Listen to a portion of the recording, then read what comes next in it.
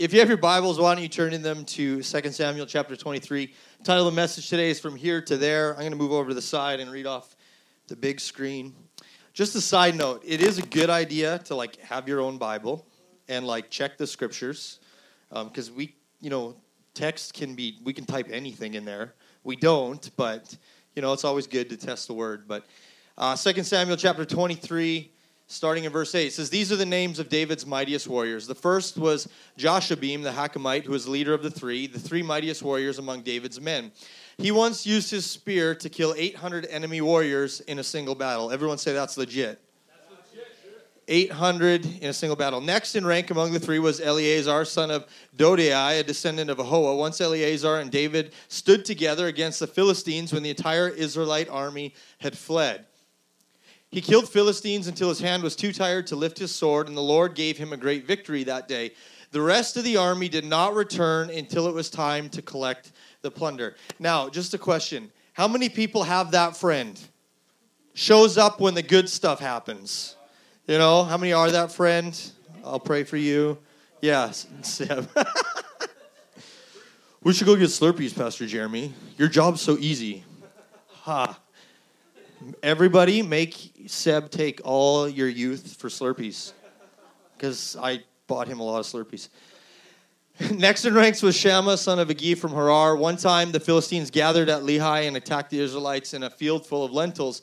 The Israelite army fled, but Shammah held his ground in the middle of the field and beat back the Philistines, so the Lord brought about a great victory. Now we're going to verse 18, I believe. Nope. Once during the harvest,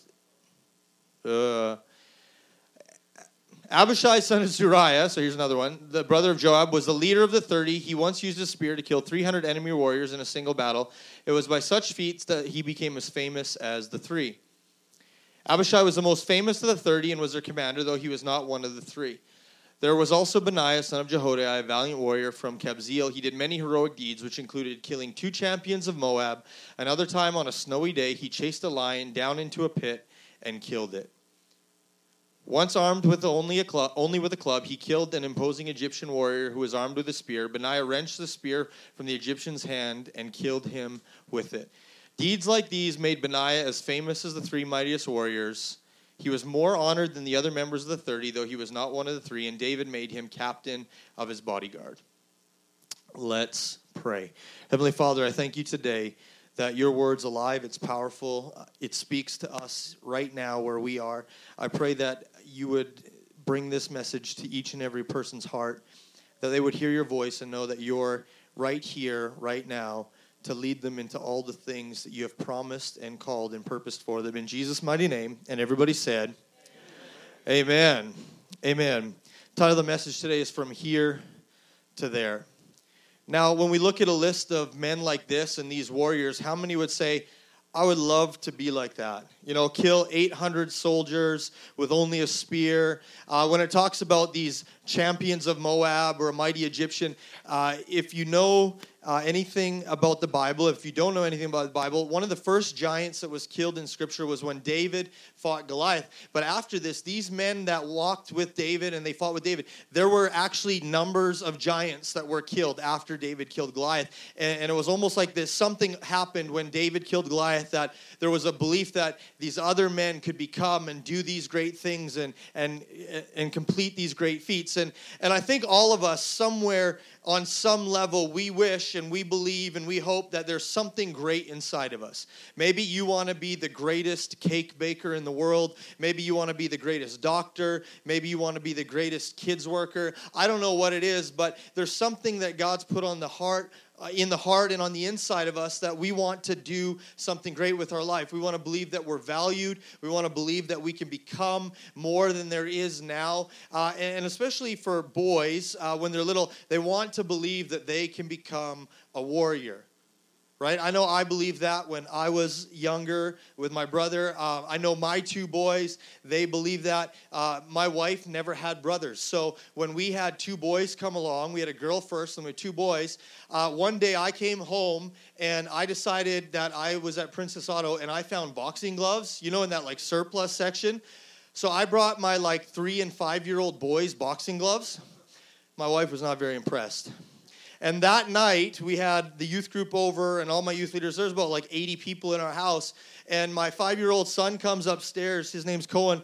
And he goes, Dad, his nose is bleeding. And my wife's all worried. He goes, Andrew's a better boxer than me. Andrew is one of my youth leaders, and he's Seb's cousin. So if you've met Seb, he's a murda, and accidentally punched my kid in the face, and thankfully it was my kid, not somebody else's. But, like there was something in them, and you don't have to teach little boys how to wrestle or how to fight. My wife didn't get that, and I said, hon, this is just normal. When I was younger, my brother and I would make bows, and we'd make arrows, and we would shoot things. And we actually one time shot these homemade bows and arrows in our bedroom, and they would stick in the wall. And that's when my mom said, you're moving to the basement. You no longer get a bedroom upstairs. And one time I decided I was going to make a slingshot. I was probably like 12 years old. And I wanted to make a slingshot, but you don't need just like an ordinary cheap wood slingshot. I was like, I need a metal slingshot. So I got some like rebar from my dad's shop, and I cut all the metal pieces with a grinder to be how they should be. And I didn't weld them because I didn't know how at 12. But I was waiting for my dad to weld these together for me to make this slingshot. But I'm like, I need something to carry and protect my slingshot and these rocks. And I'm thinking of like David and Goliath. And David must have had a pouch, some sort of like Herschel fanny pack or something like that. But, he must have had something to carry his sling and the stones in.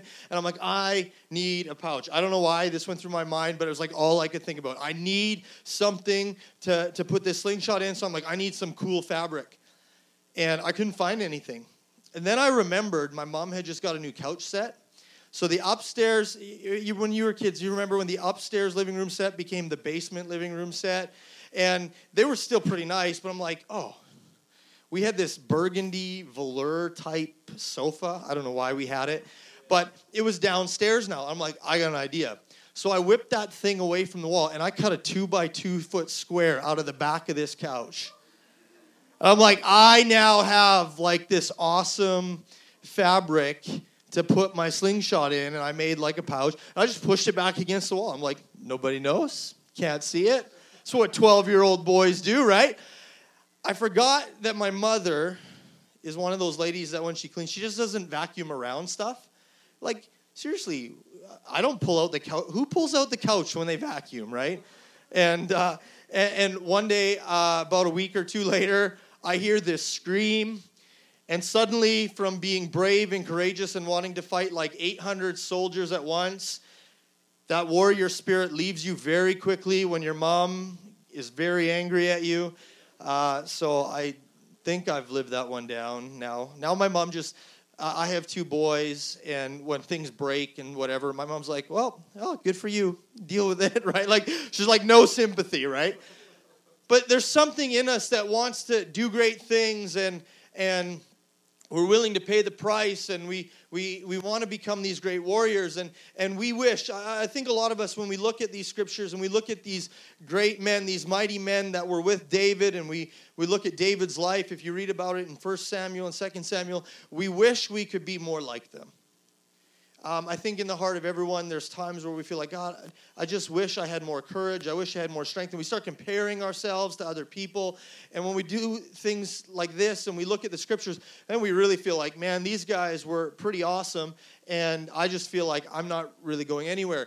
But the truth of the matter is, though we all want to be like this, I think for many of us, we find ourselves wishing we were there, like these men are. But I think we find ourselves starting out here. 1 Samuel chapter 22. If you go back a book, 1 Samuel 22, 1-2, it says this. And David left Gath and escaped to the cave Adullam, and soon his brothers and all his other relatives joined him there.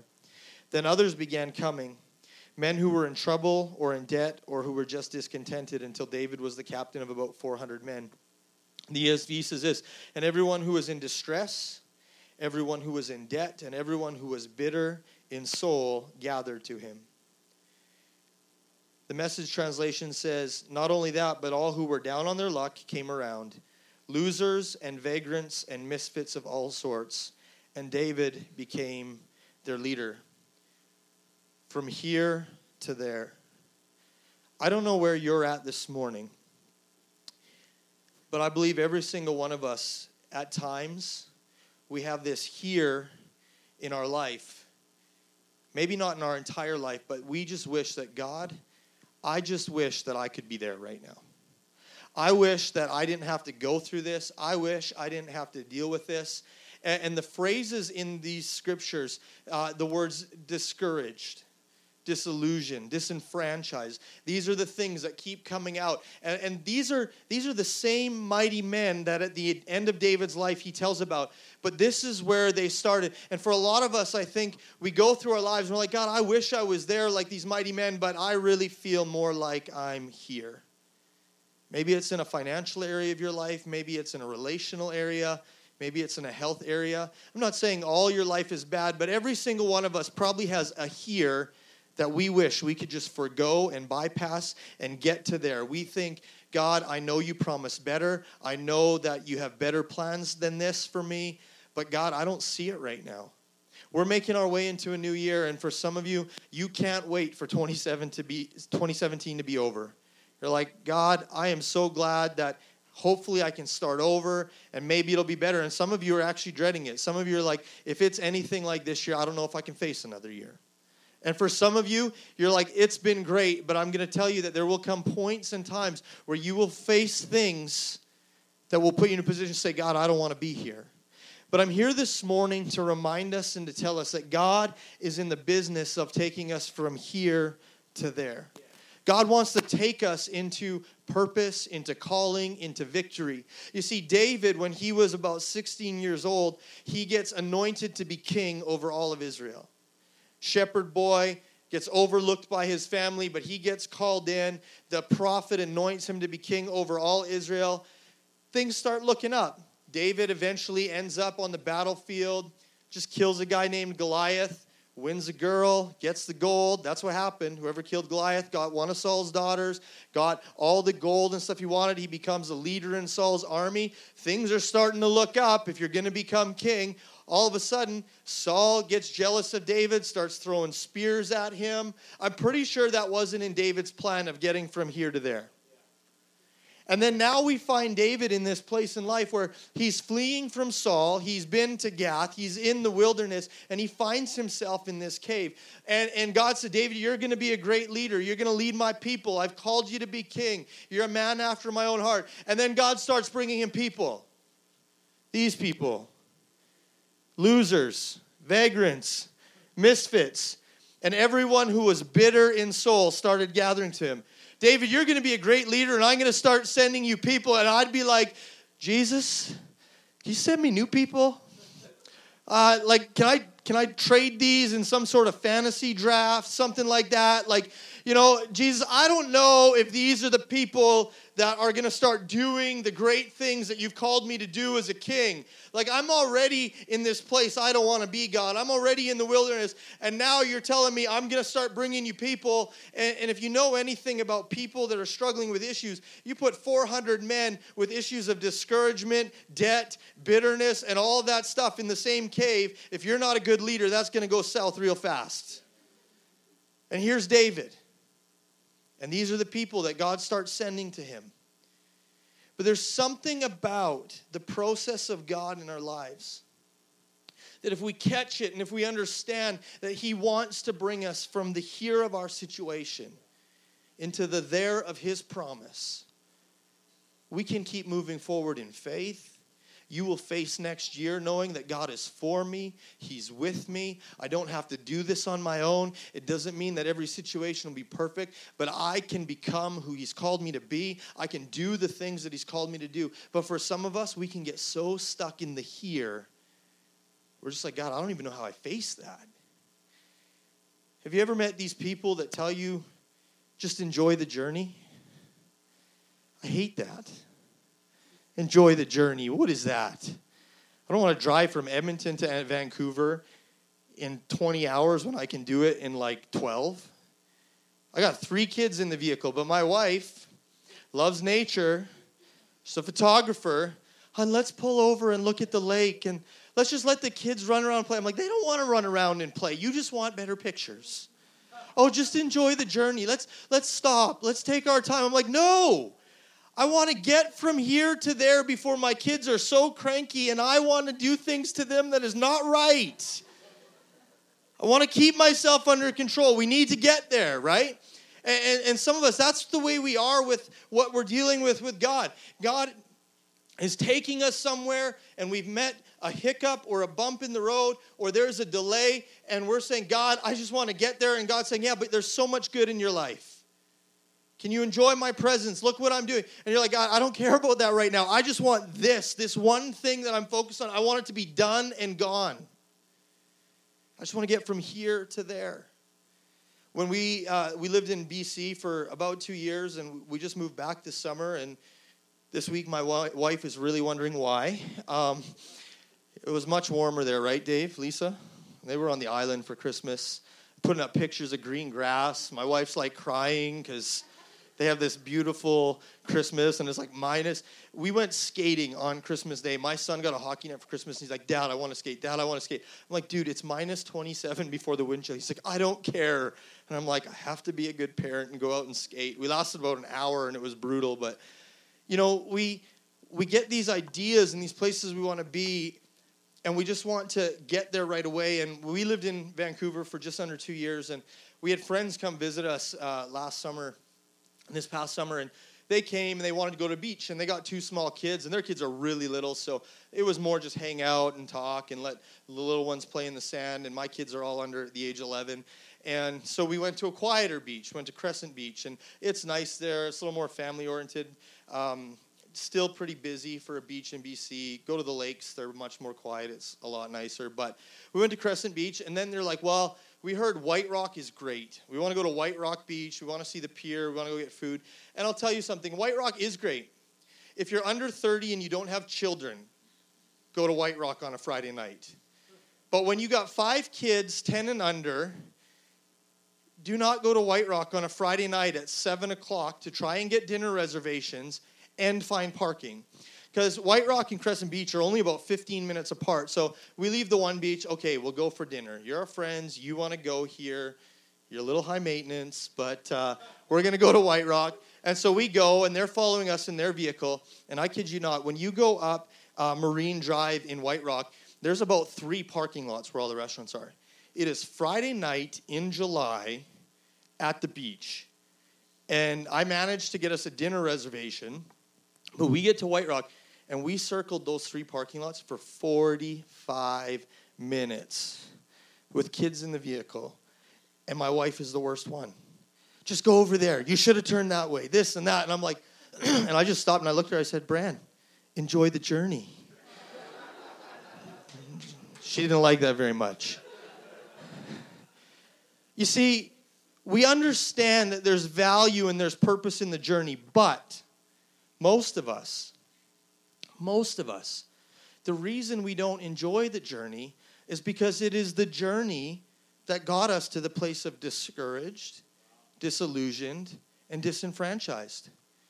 The bumps, the bruises, the hurts, the wondering, God, are you really going to come through? All of those things happen not because God made a promise, but because of the journey. And so we're so attuned to saying, God, I don't want the journey. I just want the destination, because the journey brings too many hurts along the way. And one of my favorite theologians, Dr. Seuss, said it this way. He said, you won't lag behind because you'll have the speed. You'll pass the whole gang and you'll soon take the lead. And wherever you fly, you'll be the best of the best. And wherever you go, you will topple the rest. But I'm sorry to say so, but sadly it's true. The bang-ups and hang-ups can happen to you. See, even in a children's book full of idealism and belief and future and dreaming, there's a reality that hang-ups and bang-ups happen. Sometimes things happen in life that aren't your fault. Maybe they were. But needless to say, as we make our journey through life, even with great promises from God and great future and understanding part of our calling or searching that out, on the journey of life, we face delays, we face disappointments, we face hurts, we get hang-ups because of fears and doubts and anxieties. People let us down, they hurt us, and we don't know what to do with it sometimes. And these are the things that leave us in that place of disillusionment and discouragement. But the good news is this: they are never meant to be where we live. Just because they happen, God never intended for us to stay in those places. See, your here might be a result of some disappointment, some relational conflict. It might be because of something that went awry and you don't even know how to fix it. But that doesn't mean God's called you to live in that place forever. It doesn't mean that you're stuck. It doesn't mean that He doesn't care. It's simply something that has happened along the way. And God's plan is still to bring you into fullness and life and victory and joy in spite of the things that have happened along the journey. And to think that we are the only people that wrestle with these things, sometimes we need to just step back, because we often think, if I had their upbringing, their family, the way the chips fell for them in life, if this worked out for me, if that worked out for me, it would be a lot easier to be where I'm supposed to be right now. Because we've all thought that. We've all felt it at times. We felt if this hadn't happened or if this had lined up, I would have been positioned better. I would have carried less bitterness. I wouldn't have been so overwhelmed or hurt. I didn't grow up in the right family. I have too much baggage. I'm not as good as them. All of these things. And we think we're so isolated and that we're the only ones that face them. But the truth of the matter is, when we see other people, even when they're moving forward in life, we don't know the hurts, the disappointments, the hang-ups, the wounds, the discouragement that they've been dealing with. They're fighting just as much as you to move forward into another day. But thank God we have a hope in Jesus that says, I'm going to take you there. I'm going to keep bringing you into the things I've called you into. Hang-ups and bang-ups happen, but you don't have to live in them. See, God wants to move you from your here, your situation, and He's still moving you towards all the things He has for you. 2018 is a new year for you to say, God, I don't know if this road is going to be completely smooth or if this situation is going to get worked out tomorrow, but it can be a year where you say, God, I'm going to trust that you're bringing me from here to there. I'm going to anchor my faith in you to take me from where I am and get me to the places you promised, no matter what happened. You see, Paul in the New Testament said this. As we look through scriptures, every man and woman of God that did great things for God, they faced these same insecurities. They faced hurts. They faced wounds in their lives. Paul was a guy that was formerly named Saul. And here's a guy that had a little bit of a reputation. Saul was most famously known for killing Christians. That's who he was. He so violently persecuted the early church. Actually, when you read the account of Stephen, the very first martyr in Scripture, first person who died for the faith, it says Saul, as a young man, took the coats of the people that were going to stone this guy and said, here, I'll hold your coat. You guys go deal with this. He was so opposed to Christianity. Yet, he encounters grace. He meets Jesus, and Jesus says, Saul, I'm going to take you from here to there, and I'm going to do something new in your life. And now his name is changed to Paul, and now he has to go through 14 years in the wilderness. He has to go through getting accepted by the very people he was persecuting, actually showing that God is working on the inside of him, and he starts doing that, and he actually becomes one of the main church leaders for starting new churches and ministering to other pastors and leaders, and he writes most of the New Testament. But here's a guy that if he focused on his here, God, I was just this. People don't like me, God. They're not going to trust me, all of this stuff. If he would have stayed in that, he would have never got to the things that God had called him to do. But he says this in Philippians to the Philippian church. He says, not that I've already obtained all this. He's telling them about all the great things that God wants to do. He wants to make your church this. He wants to use you in this way. He wants you to do these types of things in the earth. And he says, I haven't obtained all of these things. Or I've not already arrived at my goal. But he said this, but I press on to take hold of that for which Christ Jesus took hold of me. Here's a guy that has a reputation. He has a past. He has things I'm sure he had to walk through mentally and emotionally and relationally in life. And yet he says, as God starts changing and doing all these things, because guys, I haven't obtained all of it. But he says, the one thing I do know how to do is this. I know how to press on because I'm going to keep going after everything that Jesus said he had for me. Because God got a hold of my life for a purpose, and I'm not letting go of walking with him until I see that completed. Here's a guy that got tortured, beaten, so many things. But he said, I am moving forward in what God has called me to do. And wherever your here is today, I need you to know that you can move from your here into the there that God has for you. He has purpose for you. He is calling for you. Next year can be your best year yet. Why? Not because you won't have any hang-ups or bang-ups or hurts, but because you can so anchor yourself into a place where you trust and believe and you walk in faith that God is bringing me to where he's called me to be no matter what happens. And that's your hope, and that's your security. We can go from here to there. Even though it's a journey from where we are right now, even though we might have to walk through some stuff in the next year, I truly believe that we can all walk in fullness and trust that he's bringing us into the there of his purpose. And I believe this for 3 reasons. I believe that you can move from here to there because of 3 things. And the first one is this, because all of us can come to the cave. Everybody say the cave. I feel like everyone's getting a little tired. The cave. It says in the scripture that David came, as he left Gath, he escaped to the cave of Adullam. And soon his brothers and all his other relatives joined him there. Then others began coming, men who were in trouble or in debt or who were just discontented, until David was the captain of about 400 men.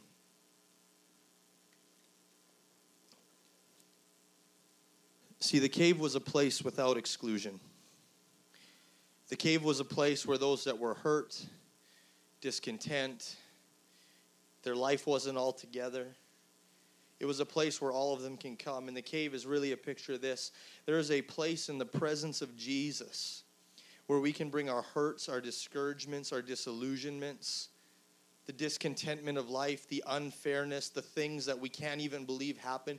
There is a place where we can encounter the presence of Jesus in such a real way that it actually changes the way we carry those things. It says David escaped to the cave of Adullam. And sometimes what we need to do when we're facing our here, rather than trying to escape it, rather than trying to make our own way out, we need to find our way to the cave of his presence. We need to find a place, whether it's in your house, whether it's in your car, that you just experience the presence of Jesus. Because sometimes there's things that we got to deal with on the inside because life has hurt us or things aren't going the way we thought. And we just need a place where we can cry out to Jesus and say, God, this is where I'm at, but I need you to strengthen me because I need to believe that you're still taking me where you said you're taking me. For me, like honestly, my cave is my car. It's kind of ridiculous, but years ago, I stopped listening to music when I drive, and for some of you, you're like, that's got to be so lonely and so insane. But for me, it's the place where I talk to God.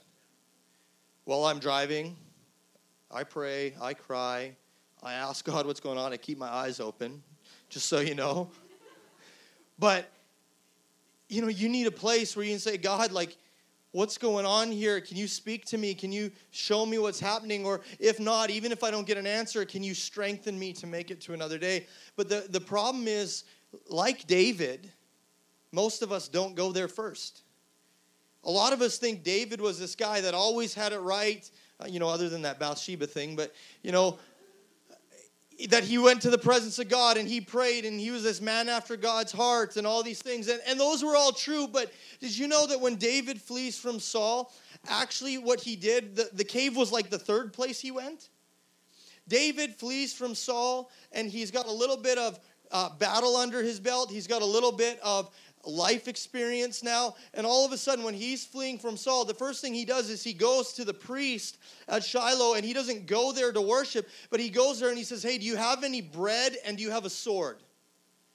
Like going to the house of God and asking for, money and a weapon, basically provision for the next few days, was him saying, look, I've lived in the wilderness before. I've been at war with very little food. I know how to fight off my enemies.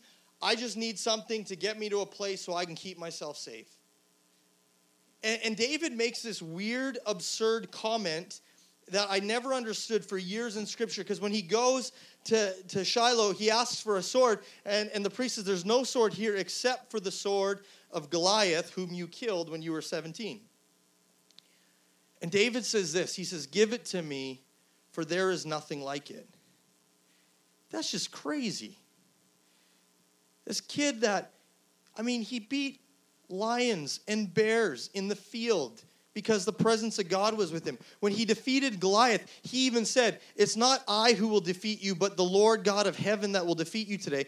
But then he takes Goliath's sword and be like, man, that's a symbol of what kind of warrior I am. Now I have food. Now I have a sword. I'm going to take care of this myself. You ever done that? Things start going wrong in life. You get stuck in a situation that you don't want to be in, that you shouldn't be in. We start running around all over the place trying to fix it ourselves.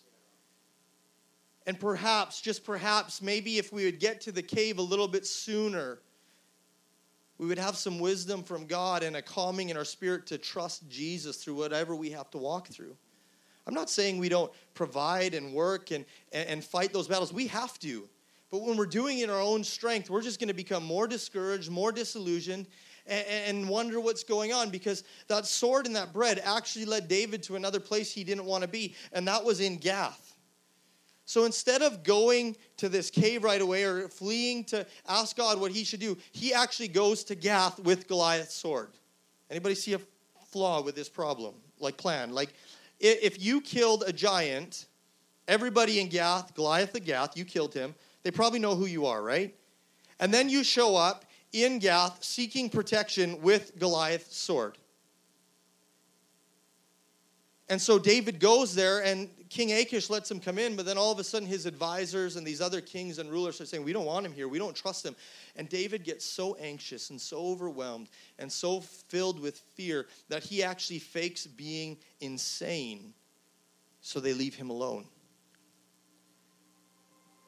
And sometimes in our lives, that's what happens.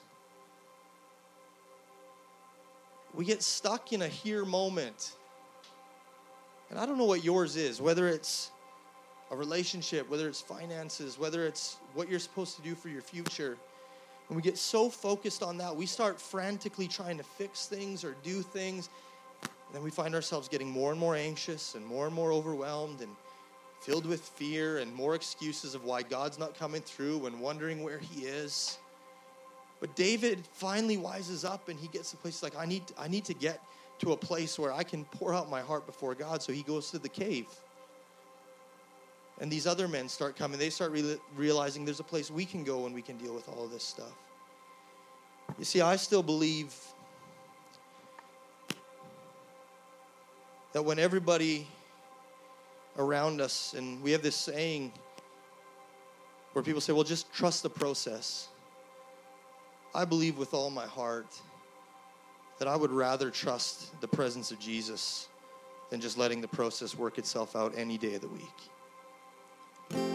There is a process to some of the things we go through.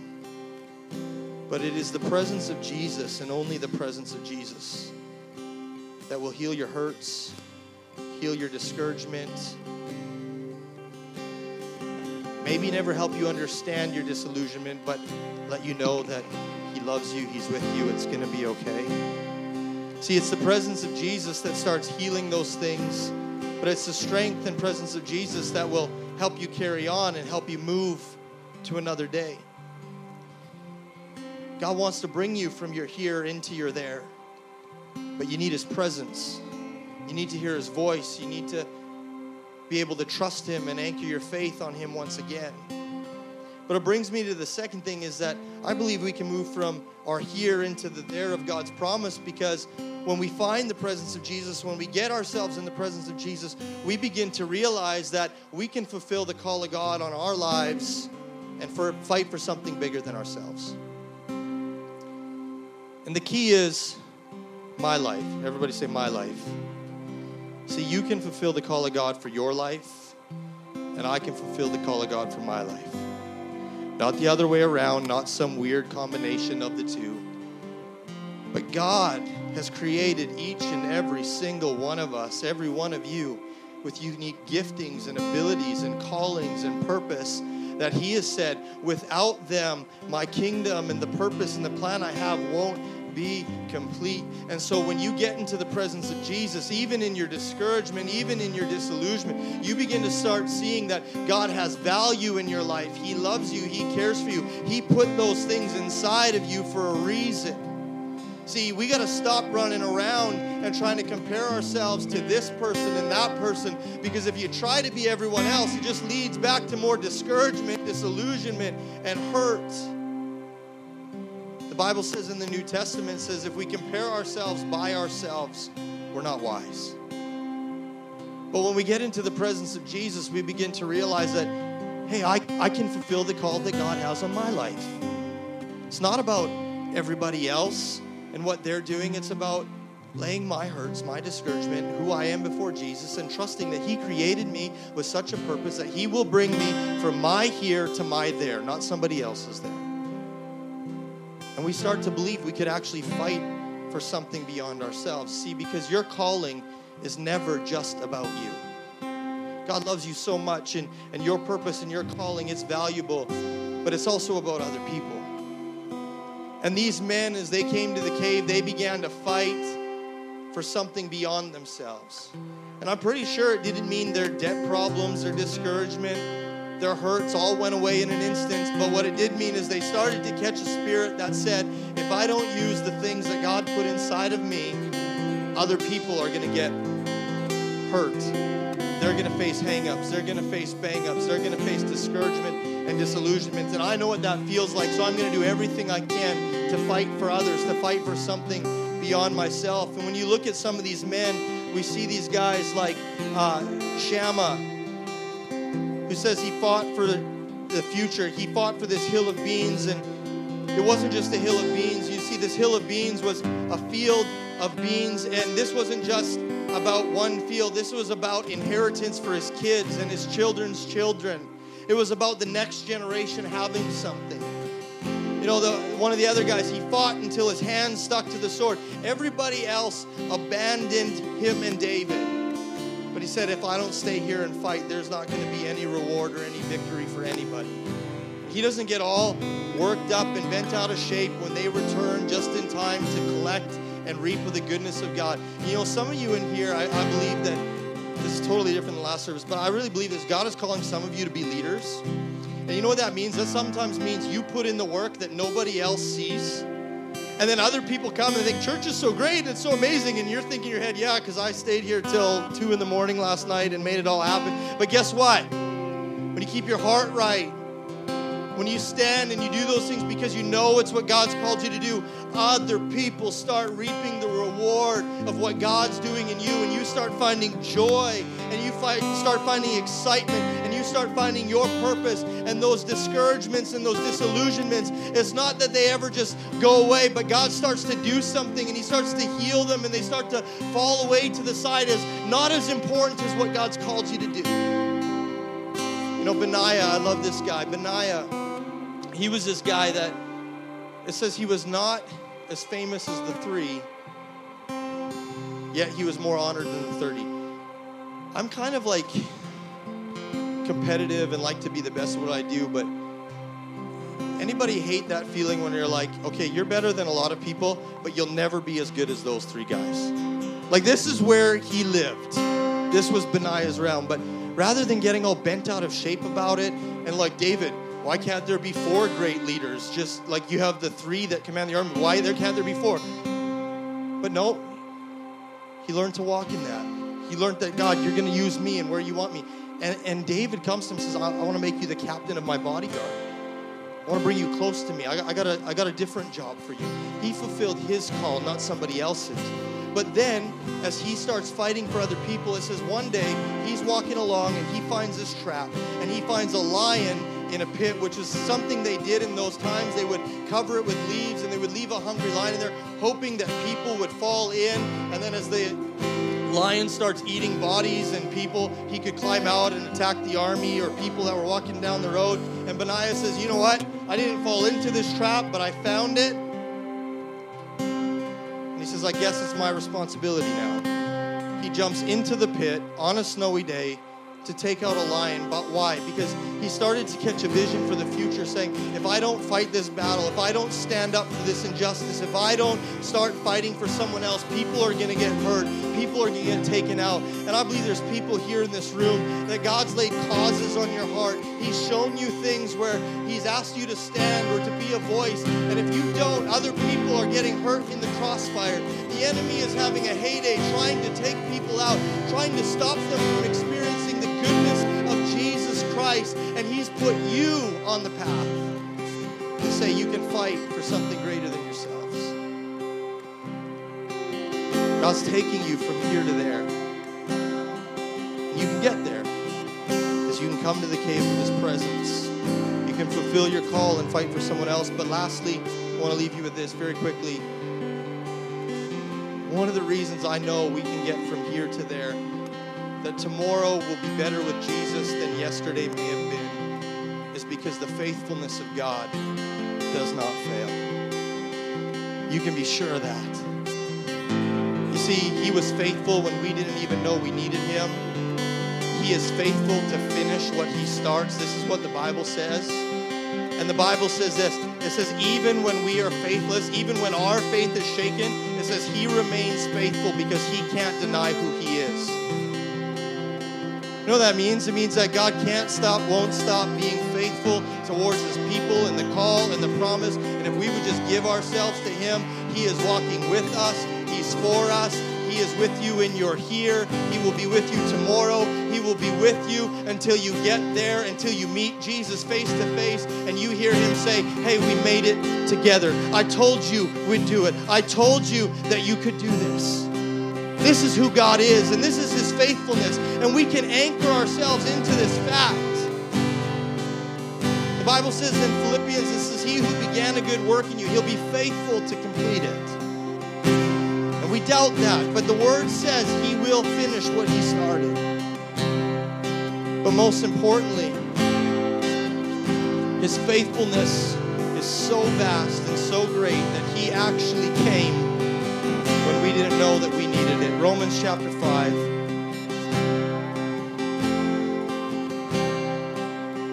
Romans chapter 5 says this, when we were utterly helpless, Christ came at just the right time, and He died for us sinners. Now most people would not be willing to die for an upright person, though some perhaps might die for a person who's especially good. But God showed His great love for us by sending Christ to die for us while we were still sinners. The faithfulness of God is so true, so unwavering, that even when His creation faltered and fell into sin, and it separated us from God, He said, I am so faithful to having a relationship with my people. I will send my Son to die in their place so I can keep bringing them from the here of their sin and their darkness, because I want them there. And where's it there? He wants us in His presence. He wants us in relationship with Him. He wants us to experience His goodness and the life that we can find in Jesus Christ. If you're here today and you've never received Jesus into your life, it doesn't matter where you've been or where you are right now. Jesus wants to meet you right here, right in that place. And He wants to take you into a relationship with Him that He will walk out with you into eternity because He loves you that much. God is in the business of bringing us from here to there. Why don't we stand this morning? And I'm going to turn it over to Pastor Brett in a minute, but I just want to ask this as we sing this worship song. I would ask that if you're in a place where you would say, my here hurts real bad right now. It feels dark. It feels hopeless. I don't know what next year's going to look like, and if I think about it too much, I get anxious, and I don't even know if I want to know. I want you to take that, and I want you to say, Jesus, I'm here. Acknowledge it before Him. He is a big God. He knows where you're at, but There's something about when we come to his presence and we acknowledge it and we say, Jesus, I want you to take my here and meet me so I have strength to keep walking towards your there for my life. That's the response this morning. Surrender it to Jesus afresh this morning. Tell him you're still walking with him. Surrender your here and say, God, show me what the there is. For some of you, it's going to be saying, God, show me the thing that I'm called to fight for. Even in my hurt, even in my brokenness, what is the thing that you're calling me to do so I can do everything and lead other people into their there with you?